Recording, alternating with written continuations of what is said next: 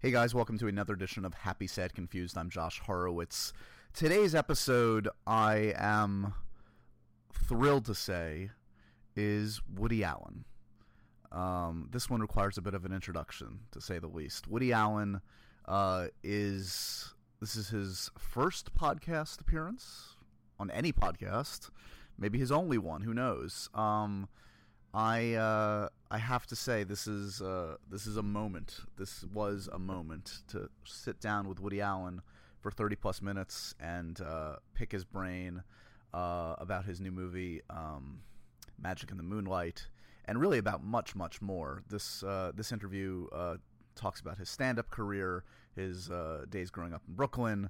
We hit on a lot of things. It's really actually very much more than just about his new film, which is delightful, I should say, starring Emma Stone and Colin Firth. I feel like we all have a very personal relationship with the work of Woody Allen. I certainly do, being a lifelong New Yorker, being someone that, as you'll hear in the interview, I reveal a little bit of my own personal past with Woody Allen, in that my dad knew him a bit growing up in Brooklyn. I don't go into on the show itself, though I talked to Woody about this later, that my mom actually also randomly knew Woody Allen in the early days of his stand-up career. This was something that, growing up, as you can imagine, as a fan of his work, blew my mind to know my parents actually had interactions with this man that created so much profoundly inspirational work for my own career, and just as a moviegoer, his films really have really marked my life in many different ways. It's not hyperbole to say that there's really no one, I don't know, I would want to sit down and talk to more than someone like Woody Allen. And this interview certainly lived up to all that I had hoped it would be.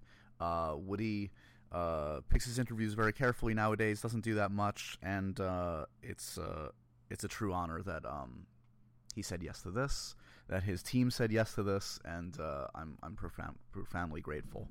I guess there's not much more to say, except I hope you guys enjoyed as much as I enjoyed sitting down with him. Just to set the scene a little bit, I was asked to moderate the press conference for Magic in the Moonlight, which I did with him, with Woody and Colin Firth and Jackie Weaver.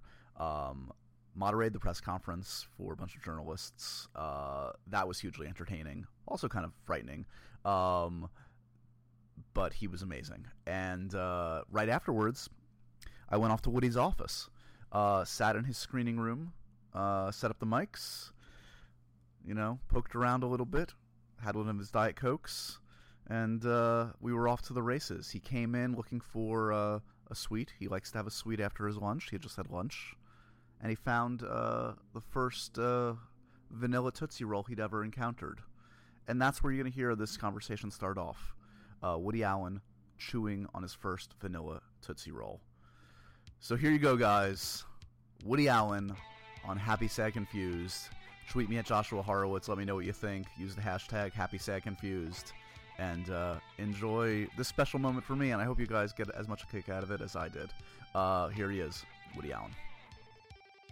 The Tootsie Roll will work its way into oblivion in a minute. For those of you listening, this is the sound of Woody Allen consuming his first vanilla Tootsie Roll, which is a special moment. I've never had a vanilla Tootsie Roll in my life. I grew up with chocolate Tootsie Rolls, but I just had lunch, and they forgot to send the Snickers. And so I'm desperate for candy. Is that in your particular rider, that you always need Snickers in every green room of every talk show you've ever been on? Yeah. Snickers and Nestle's Crunch. Oh, okay. First of all, I want to remind you of a conversation. I've talked to you once before. I had a conversation with you about 6 years ago on the phone. And, everybody I feel like feels a very personal relationship to your work. And certainly for me growing up, I was regaled with stories of my father, who was and is Larry Horowitz, who knew you way back when in Brooklyn. Sure. And can I set the record straight? Because growing up, he told me that there was truancy related to Hebrew school in relation to you and him. Do you have memories of such a thing occurring? Yes, I remember him well. I remember I was truant in Hebrew school and high school all the time because the greatest pleasure of my life was to play hooky.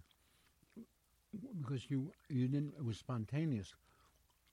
You were going into school, which was a nightmare. And suddenly you would say, hey, I don't have to go. I could get on the BMT subway on Avenue J, go to Times Square, and instead of sitting in class, I could go to the Paramount or the Capitol, see the movie, and I'd be sitting there 10:30 in the morning watching a movie at the Paramount or watching the Duke Ellington Orchestra or something, and not being in school. Were there truant officers on the lookout? Were you ever... No, that's only in comic books. There were no truant officers. Because my dad always warned me that truant officers would find me, and the apple does not fall far from the tree because I was a horrible truant as a child. I barely went to high school. It worked out in the end, thankfully for both of us, I guess. But it's still very easy in New York City to be a truant. The truant officer was in the Mickey Mouse comics, I think. but you had to bring a note from the doctor. Yeah. To school, but you could always forge that yourself. Forge that. Yeah. Do you have a particular nostalgia for that time? Do you think back to childhood days often, or is that something that just comes up when people remind you of those days? Well, much of childhood was loathsome because it was school. Right. And school was, when I went to school, it was not like my kids. My kids, will go to some nice school in New York and everything's, delightful and the classes are small and personal and the teachers never yell.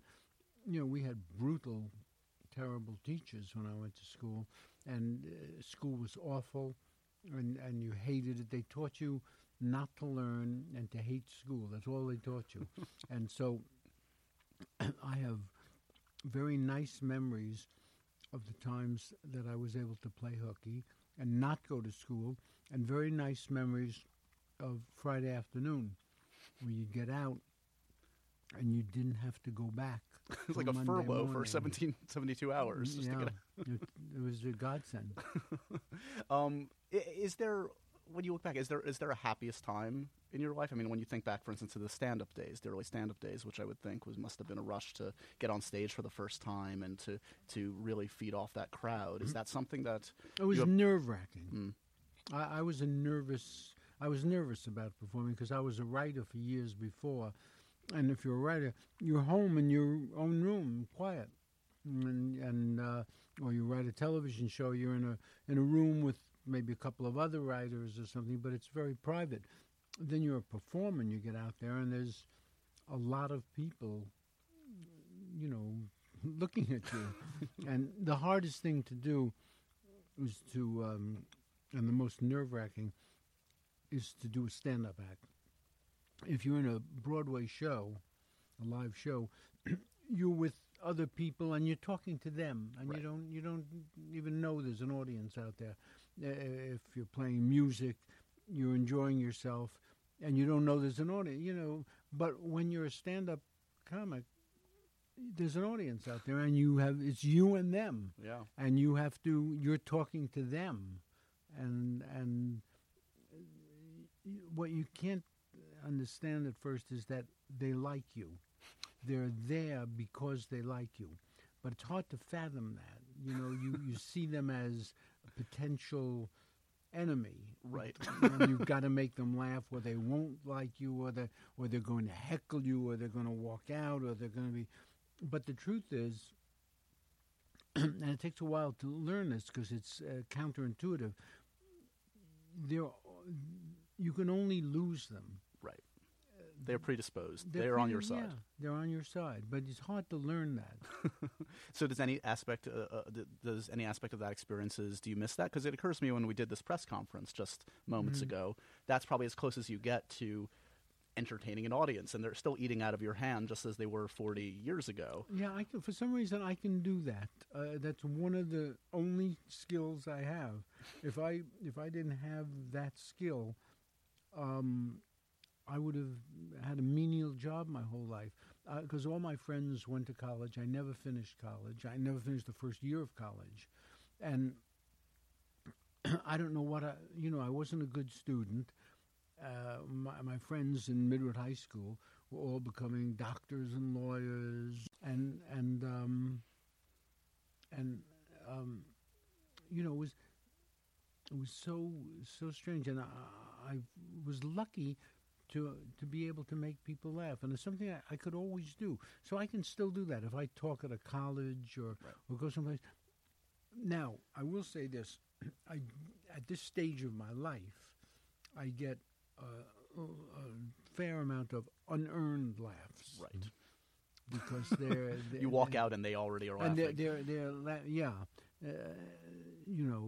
So Does that feel hollow it to you? helps. Does it sort of like, wait, let me actually earn this before you start cackling, or are you a grateful? You'll take anything you can get. No, I'm grateful. I'm grateful because when you start out as a comic and they don't know you, Right.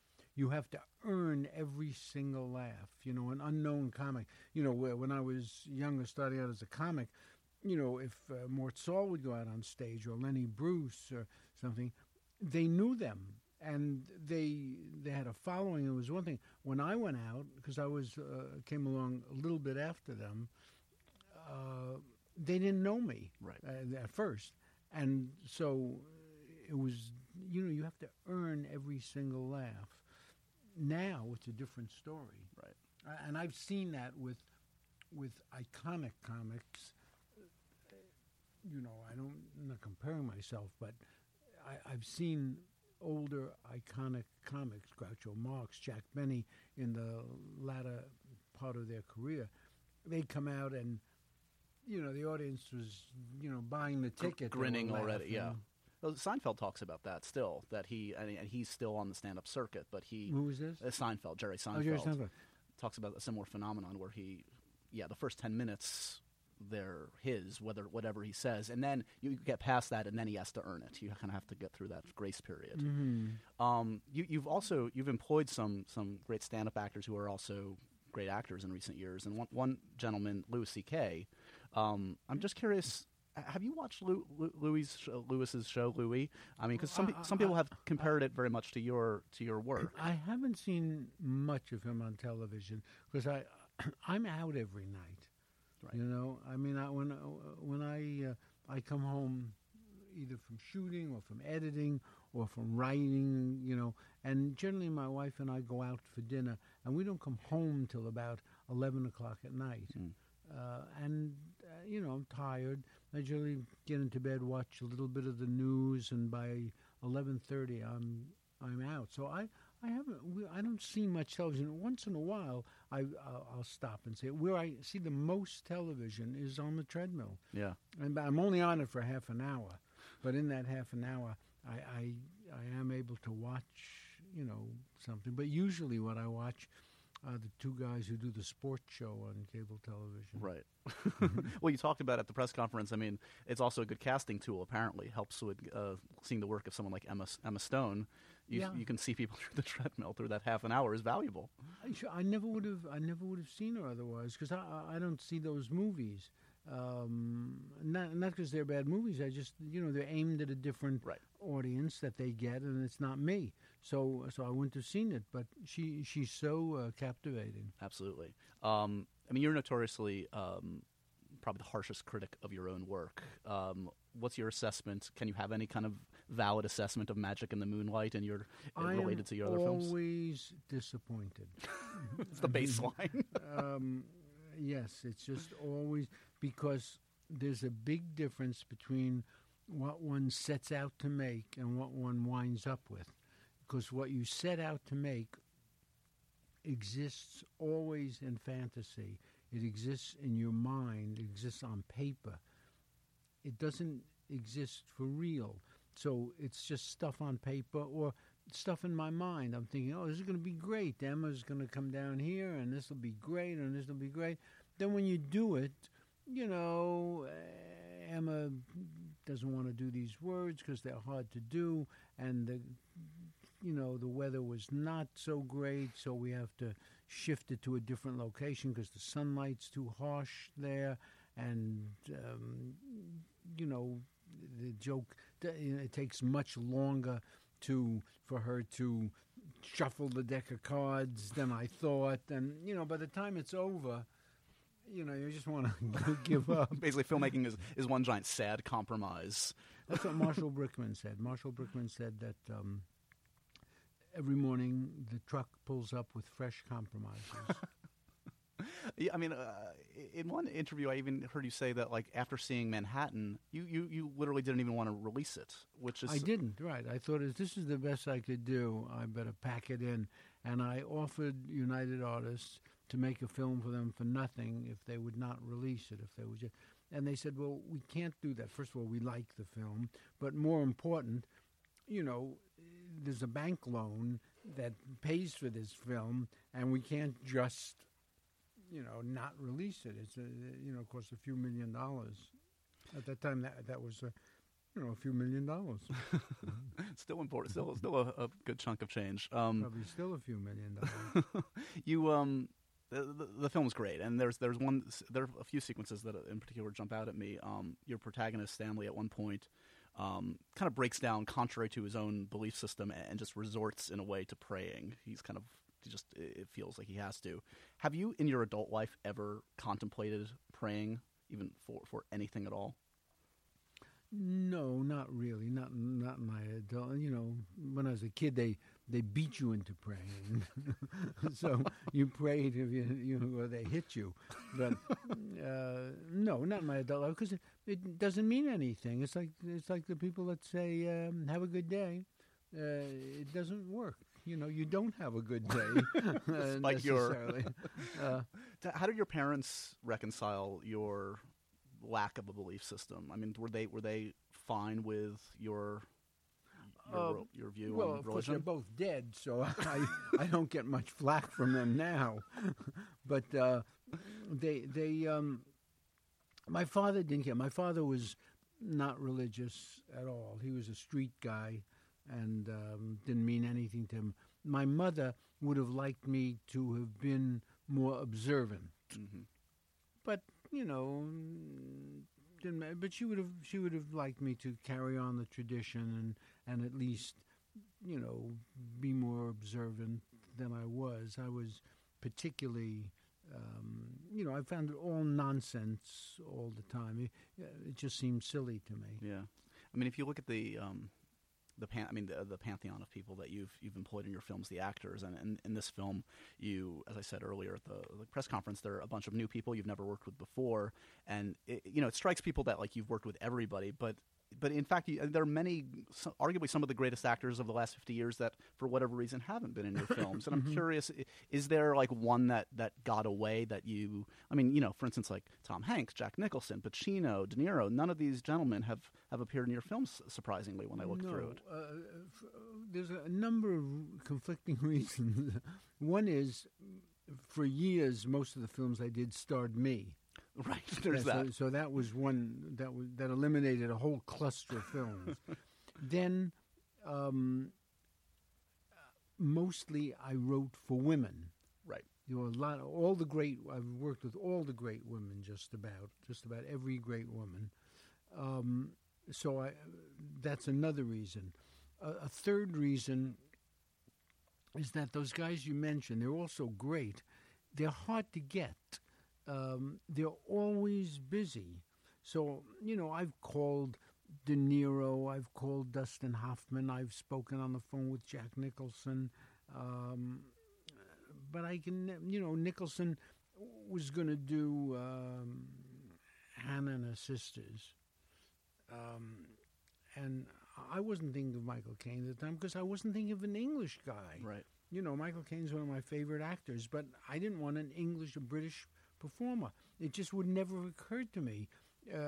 When it did occur to me that I could use a British performer, of course, Michael Caine was perfect. But originally, I spoke to Nicholson on the phone. He said, "Look, I'd like to do this film, but I'm also up for Pritzizana, not up for it, but, my girlfriend's father's directing it, and I've got to do it." So if he didn't have that, I probably would have had him for that film. I've spoken to Dustin Hoffman, but he was unavailable. I've spoken, as I say, with not Al Pacino, Robert De Niro. I could never get these guys. So, and I don't often have parts for such great actors. Usually they're for great actresses. Right. Maybe some. I've worked with some pretty good guys, though. Now I'm working with Joaquin Phoenix. Joaquin Phoenix, who's amazing. a great actor. I've worked with Sean Penn, who's a great actor. I've worked briefly, but with Gene Hackman, Michael Caine, Anthony Hopkins. So I have worked with some pretty good actors, but I just have not had an opportunity to work with some of our greatest, Pacino, De Niro, Nicholson. I mean, that's, about as great as you get. From what I hear, Kevin Spacey sent you a House of Cards or a Netflix subscription. He's I'd desperate love to work with him. If I had anything for him, I would do it in a minute. I think he's just great. I followed his movies. I followed him when he went on stage. I consider myself lucky if I had a role for him. Usually when I'm finished with a script, the role is for the woman. Right. And in Magic in the Moonlight, I needed a British guy. Right. It occurs to me that, I don't know, we may never see another filmmaker with the kind of autonomy that you've experienced over such a sustained period. Whether it's the timing, whether it's whatever, you've had a very rarefied, odd existence in terms of working at a manageable budget on your own with Final Cut. I mean, do you count that, again, just according to the luck of timing? And how important has that been in terms of, creating the body of work that you have, that you've been able to kind of be an island unto yourself? Some good luck, definitely. And the rest is a con job. I was lucky because I started off with United Artists, and Arthur Krim, who's the head of the company, took a liking to me and regarded me, whether true or not, as an artist. And so he said, leave him alone. So I was with a studio, but they left me to be autonomous. Then as I developed, I could actually demand to be autonomous in my contract negotiations. Right. And over the years, I've just, now I'm independently backed for many years now. And so that's part of the deal. If someone wants to back my films, they're told right away, you're not going to see a script. You're not going to have anything to say about it. You're going to put the money in the bank, and, you'll get the film, and that will be it. That I would have complete say over the advertising, over everything. Now, I don't throw my weight around and do this. It's really more a preventative measure, just so somebody doesn't come up with a horrible thing and impose it on me. But when I work with distribution companies like Sony Classics, I let them do everything, and everything's fine. I never, have had to say no to them. No, don't do this or don't do that.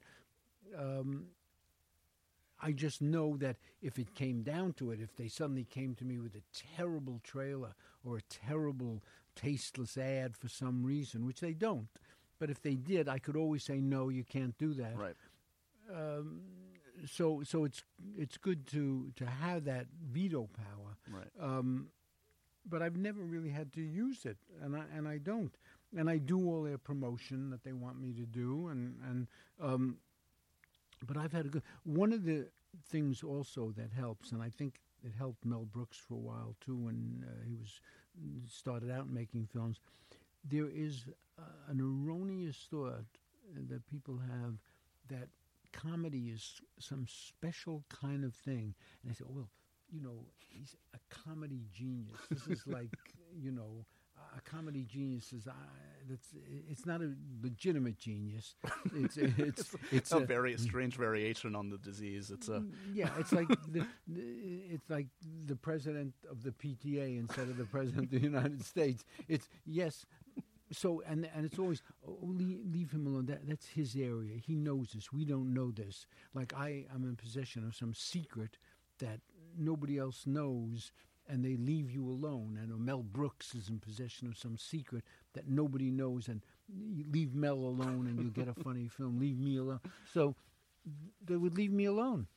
And over the years, my films were successful, and enough of them were so that I could say, look, if you want to work with me, this is the way I work. And I get no small amount of takers who are willing to say, you see, at this point in life, they know if they work with me, they know the budget's going to be modest, right. that I'm not going to suddenly come to them and say, I'm triple the budget, right. or even over the budget. I mean, if I go over the budget and spec maybe once in a while, but they know it'll be a responsible experience, and they know that because the film costs so little, there's almost a sure thing they'll break even, right? And they know that there's very little chance they'll get rich. Only one in a few really are very profitable. Are there ideas in the drawer have you entertained any that have been beyond kind of that sweet spot in terms of budget that you've had over the years? I mean, do you just not entertain ideas that would cost $50 million or $100 million? Well, I had always thought about the idea of making the life of Sidney Bechet, the great jazz musician, which immediately is an unpopular subject, a non-commercial subject. He was a New Orleans jazz player, but had a very interesting life, and was a miraculous musician. But no one would have heard of him, no one would have cared. And in order to make that film properly, I would need a much more substantial amount of money than I get. And even if I could raise it, my firm belief is that I would lose it for the people. That, if you invested, let's say, $50 or $60 million in that film, my guess is you'd have no chance of not losing money. You're not selling the project very well to potential investors right now. To be honest, I don't think it's a good investment. Does legacy matter at all to you? I mean, you like 50 or 100 years from now, when people are looking at film, does it matter to you whether they're talking about Woody Allen films? No, because I'll be dead, and nothing. I'll get the same kick out of it that Shakespeare gets, having his wonderful legacy. No, legacy doesn't mean anything to me. Once you're gone, and that's it. And doesn't you have no consciousness. You know how it is when they. When you get a colonoscopy or something and they put you out. I mean, that's what it is. Is there any accounting for? Generally, filmmakers, frankly, peak early. There's usually kind of like a shorter window of productivity in their careers, and you are remarkably consistent. You're still producing amazing work.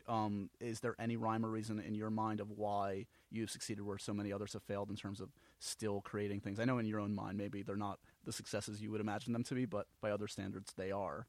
I think if you just keep your nose to the grindstone, don't think about money, don't read reviews, don't concern yourself with anything but the work, and just keep working, you'll have your share of good stuff over the years, and that's all that counts. And so, I just keep going, and if one hits, it hits, and if one misses, it misses, and you just focus on the work, and in that way, you'll have your share just quantitatively, statistically.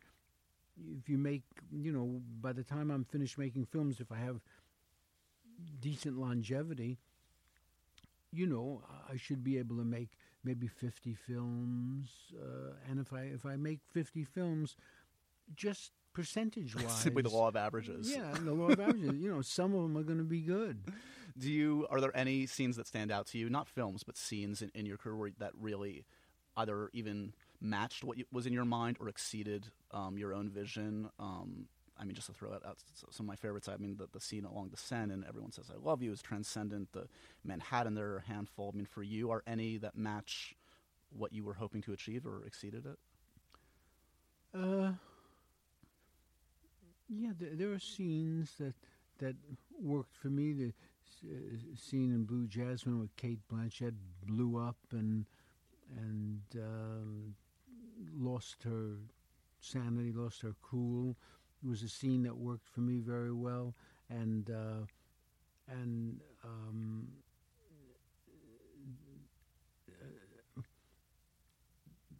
yes, there have been scenes that I do recall that were good. There were some scenes in Vicky Cristina Barcelona that worked very well. Some romantic moments in that worked well for me. Individual scenes over the years I've enjoyed. I just haven't liked the films, but I've enjoyed. There are moments at least. And yeah, I've enjoyed individual moments where they come off, and I think to myself, God, that the actor's so good there, and it's better than I had imagined. The scene where Jonathan Rhys-Meyers is flirting with Scarlett at the ping pong table. That was always a great scene. People don't realize she was only 19 years old when she did that picture. Amazing. And she got off the plane, having slept all night coming from the United States, came right from the plane to the set and did the scene and was great. I had never worked with her. She had never worked with me. Had no conversations about anything. And she came right from me. Naomi Watts did the same thing. She came on Tall Dark Stranger. Yeah. She had the hardest scene to do of all her scenes. I practically never met her. I never spoke a word to her.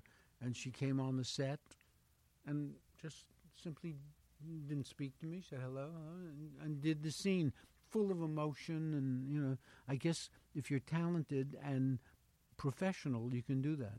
I don't want to get ahead of ourselves, but the end of next year will be your 80th birthday. End of next year. Yeah, and December of 2015, correct? I'll be 79 this December and 80 next December. So big, yes, big plans for a gala 80th birthday. You strike me as somebody that will not entertain something with balloons or pomp and circumstance. No balloons. No, it's no achievement. It's not a good thing, first of all, because you're getting older. And I'm hoping, but this is purely a hope based on, is that there's longevity, there's longevity in my family. Right. And so I'm hoping that it rubs off on me, but there's no guarantee of that. Lastly, in our remaining moments, can I just run through some rapid fire things, kind of like quick answers if you have any answers to any of these random questions for me? Yeah. Do you have an email address? No. Have you ever seen a movie by Michael Bay? Transformers movies.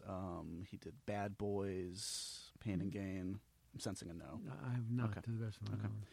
Pros and cons on scooping a bagel. Do you believe in scooping a bagel out, or do you need a bagel? I don't eat bagels.